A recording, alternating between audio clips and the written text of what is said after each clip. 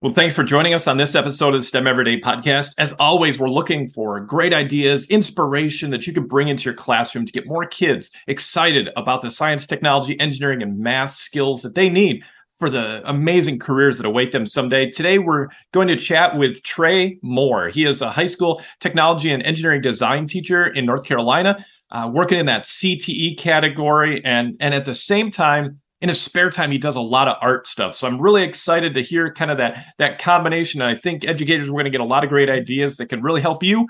And welcome to the show today, Trey. Thank you. Thank you for having me.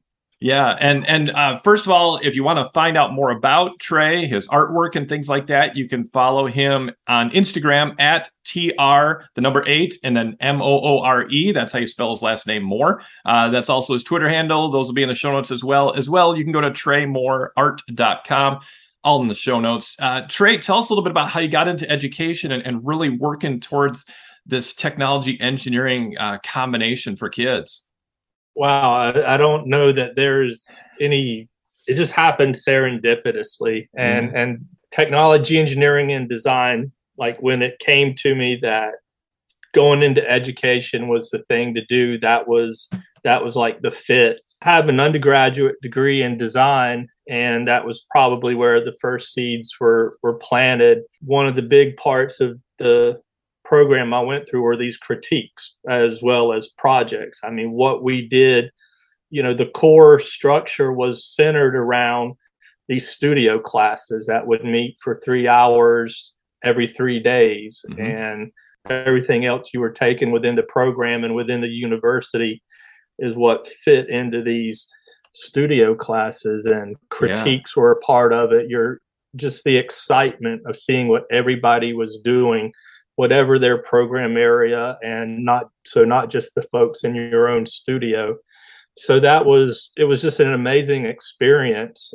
Went into construction, did that for about 3 years. Then it seemed like making a transition to something else. I don't know, just sort of the stuff that, resonated, that I enjoyed about my design school years just really seemed to fit with technology education, and that's it. Yeah, that's a fascinating story, because Trey, I think it shows really what kids experience too when they're in a class like yours, where they're sitting in Mr. Moore's class and they're using their hands to create stuff. They're designing things. They're not so much just working on, I'm just finishing up a project to hand it in. They're really exploring things that they really like to make, right?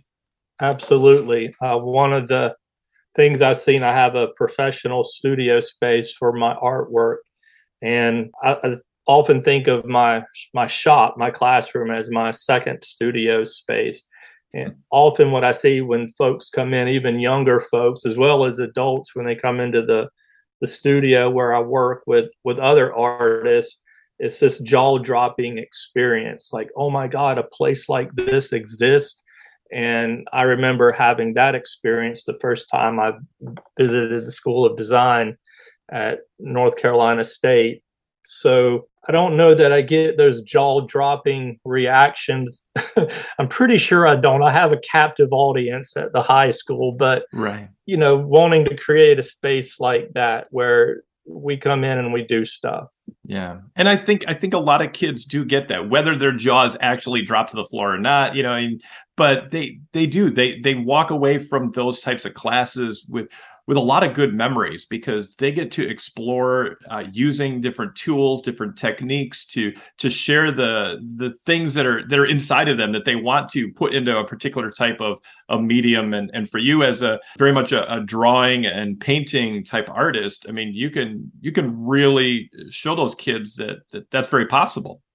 Well, what I like to share with them is really that I practice what I preach. What we do in the classroom is what I do outside the classroom. It's not something that I'm presenting to them because it's in a textbook, or just because somebody tells me, like, I know this is what designers have to learn. I know this is what engineers have to learn. I know this is what's practiced because I've done it and I still do it. And I even talk about whether it's sweeping floors, writing definitions, or doing all the tasks involved in the projects. I said, I've done it, will do it, and currently do it.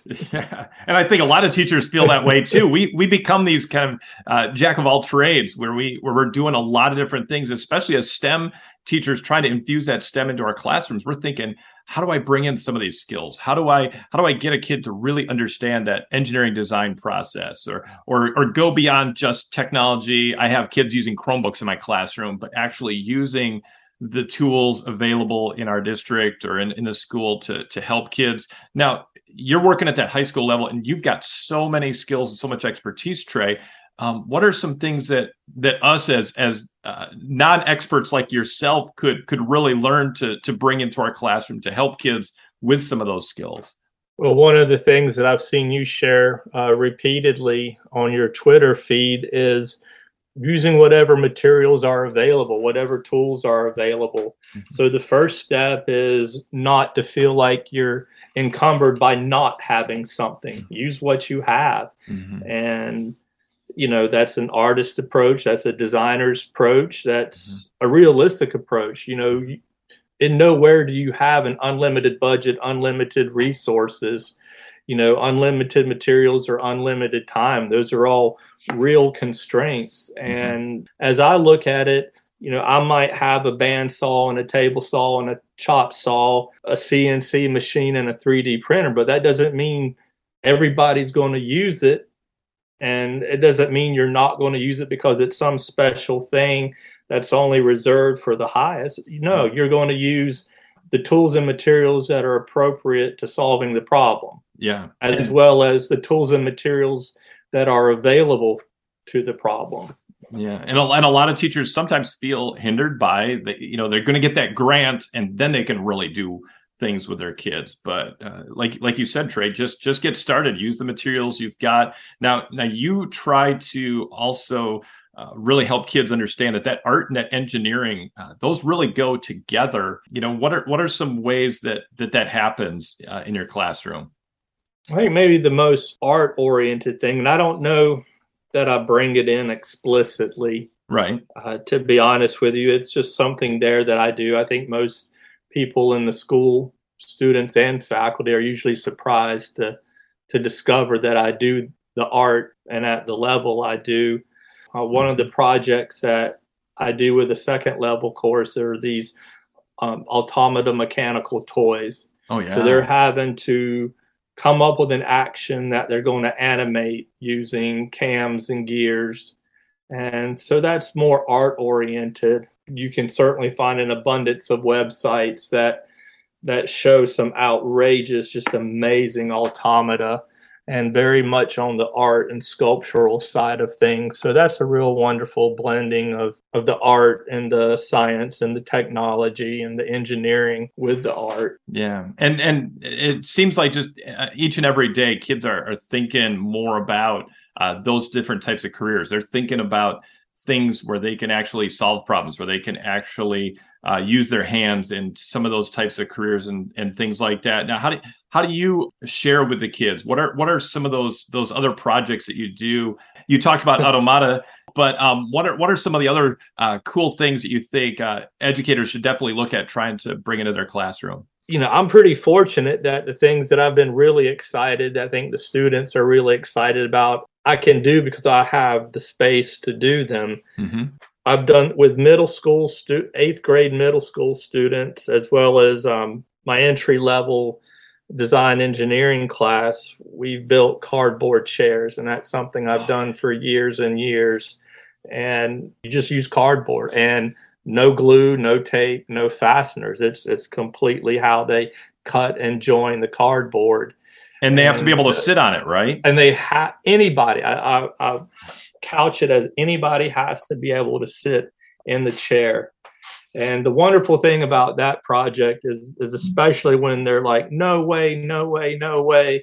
And we get to the end and we've done the impossible. Wow. That's very empowering for those kids to say, I built this and it actually works.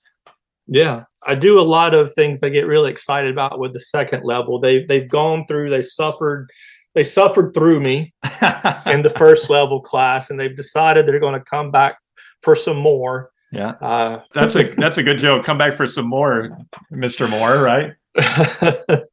Then several years ago, that same course where I now do the automata, we build adaptive equipment for some of our special needs students. Oh, that's awesome. And again, using cardboard, it was an idea that I got from my oldest daughter who was sharing something with me. I don't even remember the name of the group. It was in New York City. And I looked at it as like, we can do this ourselves. So we started working with our special needs students, making booster seats, floor seats, whatever equipment they needed to support their physical and education needs. And we're talking, students who often were nonverbal and often were wheelchair bound. And that was a lot of fun. I really enjoyed it. I think the kids enjoyed doing something like that really meant something. It wasn't just some project that we did that you never saw, never visited again. Right. And we did several other things for other schools in the district. Then I have another second or third level class working on an electric vehicle project. And this is just an ongoing, I don't even know how many versions of the vehicle we've gone through and trying to refine it and further develop it. The idea behind the projects like these was, wanted to set the bar high. The expectations are high. You're making something that absolutely has to work. Throughout my first level class, the expectation is that it's going to work. You're here to solve a problem and it needs to work. But, you set that expectation in the second level courses that really there is no other option. Somebody's going to drive the electric vehicle. It needs to be safe, right? Not just start moving, but it actually has to protect the driver. Yeah. So your question was more like teachers who maybe don't have these resources. In the first level class, we use recycled, repurposed materials throughout the course. And I think it might frustrate the students a bit because they see all the other tools and materials, and that's what they want to use. Yeah, why can't we use the fancy saws? Why can't we use the CNC machine yet? But so often, Trey, if they can use those simple prototyping materials that are recyclable, that are easy to use, then you can move on to, once you've got those skills, to those bigger, better types of equipment. Yeah, and you can do most any project with the materials that are available. Honestly, to whatever degree you're able. Maybe you don't make an electric vehicle, you make a rubber band powered vehicle. Using whatever resources are available. If you have the money to buy a kit that's just a bunch of parts and pieces that you can augment with stuff you bring in out of your recycle bin. Cardboard tubes, even things you might have, around the classroom, envelopes or index cards, as well as paper clips. So you don't need a huge budget, and you can do any kind of, vehicle design. Rube Goldberg machines, which are a perennial project in my classroom. And then how you set the parameters, the criteria and the constraints really determines what you're going to get. So you sort of start with your instructional goals. What am I trying to accomplish? Yeah. You want to do the projects, you want the hands-on because they're engaging, but you're not necessarily doing it for the sake of doing the project. I think a lot of teachers get stuck in that. They say, this would be a fun project to do. Let's do it because it's a fun project. And like you said, Trey, you have to start at that why we're doing it. What is that curricular focus? What are the kids going to learn from it? Yeah, absolutely. I think I have. And again, because of the nature of my content area, being a design and engineering focused course, it's not that I'm doing projects for the sake of doing projects, but that teaching that design process is at the core of it. So it does open up that the majority of the instruction is via projects. Then it's reinforcing or throwing in, this is the math we're using, or this is the science we're using. This is the engineering and the design part of it. This is the art part of it. So those things are sort of thrown into the basket as we're doing the projects. but you do something like a Rube Goldberg machine, so you're reinforcing simple machines, mechanical advantage, gear ratios, pulleys, how you move from a inclined plane to a wedge to a lever, and how all of these are just really subtle variations of the one before. That makes a lot of sense, Trey. I really get that. And actually, I think a lot of teachers, maybe if you could share maybe some ideas about the skills that you see kids coming up to your level, at that high school level. What are some skills that especially those K through 8 teachers can be thinking about bringing in? What are ways that they can, say these are skills that are really going to help you once you get to those design levels like you're at? I know this has probably been said ad nauseum, but it's really the basics. The math I went through in college, wasn't really much past calculus. And so I'll tell my students, I'm like, the most useful things are algebra, ratios, geometry, fractions, and decimals, and really understanding those basics, because we use a lot of geometry when we lay out parts and pieces. We have to be able to measure something. Having come from the construction trades, fractions are still used. It always blows my mind that I will speak in fractions and they will return in decimals, which is fine up to a quarter or 2500ths. Then once you get past a quarter, they're stuck. They can't do the decimals anymore. So I think fractions are still very valuable. The core basic math concepts that are in a lot of ways pretty universal, things that you will use. They really do form the foundation of so much of that engineering design process, that technology aspect that they're going to face in those CTE courses and in so many careers out there. As a math teacher, Trey, I really appreciate you sharing that, because I try to say those things all the time to my students, but those are skills that kids can be learning from those earliest elementary years all the way up and reinforced. And again, it provides them with so many more opportunities in the future. So we've talked about so many great ideas. I would love to know your hope, Trey, for the future of STEM and even CTE courses and learning in the future. What do you think about that? This is an easy question to answer, because it's something I have been thinking and mulling over and addressing or attempting to address for years. And I've seen it happen in other places, not necessarily to the extent that I envision, but it goes, whether you call it project-based learning or problem-based learning, it's creating a program where your CTE, your STEM, that's the core. Very much, I think of it much like my undergrad experience, where you have the studio course, you have your CTE class. That is your main focus. So when you go to your math class, your math is there to support your STEM class, your CTE, your tech engineering design class. Your science is there to support that. Your English is there to support that.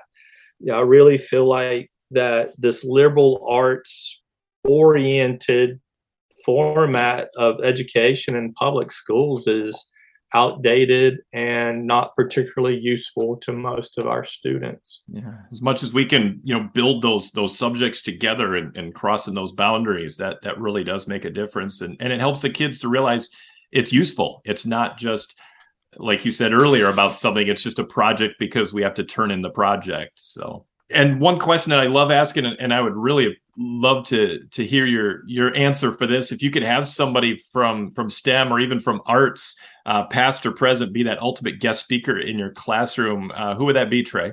This was something I had to think about a good little bit when you gave me the preview of some of the topics we'd cover. Certainly I kind of go with the notion that you don't want to meet your heroes.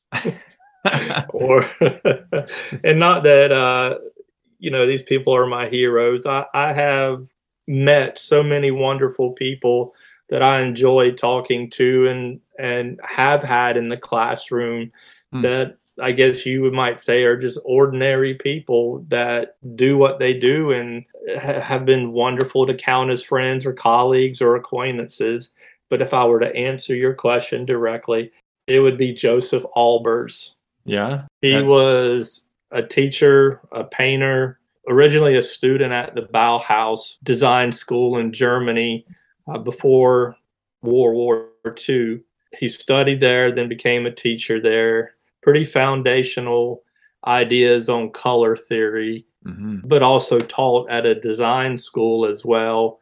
When the Bauhaus finally folded, he found himself in the United States and then became part of the Black Mountain College here in the western part of North Carolina. Robert Rauschenberg, among others, were some of his students. Pretty cool. There's much about him that I really think is kind of neat. And so it might be nice to get to know him. Yeah. And I love, I think so many of those stories like that have that local connection where here Joseph Albers ended up in that same, state that you're in. And teachers, if you just go type Joseph Albers into Google Images, you're going to see some amazing artwork that you can say, wow, that is definitely some STEM and STEAM artwork. And maybe you can come up with some great ideas to bring into your classroom, I'm sure. So any other last thoughts? It's been so great chatting with you today, Trey, but any other last thoughts or advice for the educators listening? Don't be afraid to do something because you don't know how to do it. So often I get bored doing the same project, so I'll try something that I haven't done before. I had never built an electric vehicle ever until we started doing it in the classroom. So I try not to let not having done something before stop me. Yeah, that's awesome. Great advice. Educators, don't let the apprehension stop you. Give it a try. And you just mentioned electric vehicles. I got to say, Trey, you said something before we started the show about vehicles, and it really resonates with me because I so often say STEM is for every kid in every classroom every day. But I got to have you share your thought. I teach every make and model of student at the school. Yeah. Isn't that what it's all about, educators? We're just trying to help every make and model of kid to get excited, inspired to learn. Trey Moore, you're doing a great job with your students. We really applaud you for everything you're doing with the kids, and just all the best as you keep doing all the great things you're doing. Well, thank you very much, Chris, for having me. It was a real pleasure. Really enjoyed it. Great. Thank you. And educators, if you want to find out more and see some amazing artwork that Trey has done, head to TreyMooreArt.com. Links are in the show notes. Follow him on Instagram or Twitter at TR8 and then Moore, Moore. And you can see all the amazing things he's doing. Thanks again for listening to this episode of the STEM Everyday Podcast. Remember, subscribe on your favorite podcast app. Leave a review. It helps more educators to find out about the show, find out about great people like Trey doing amazing stuff in their classrooms. If you need to connect with me, head to dailystem.com. I'm always happy to help. And until then, educators, keep on helping every kid in every classroom every day get excited about their learning.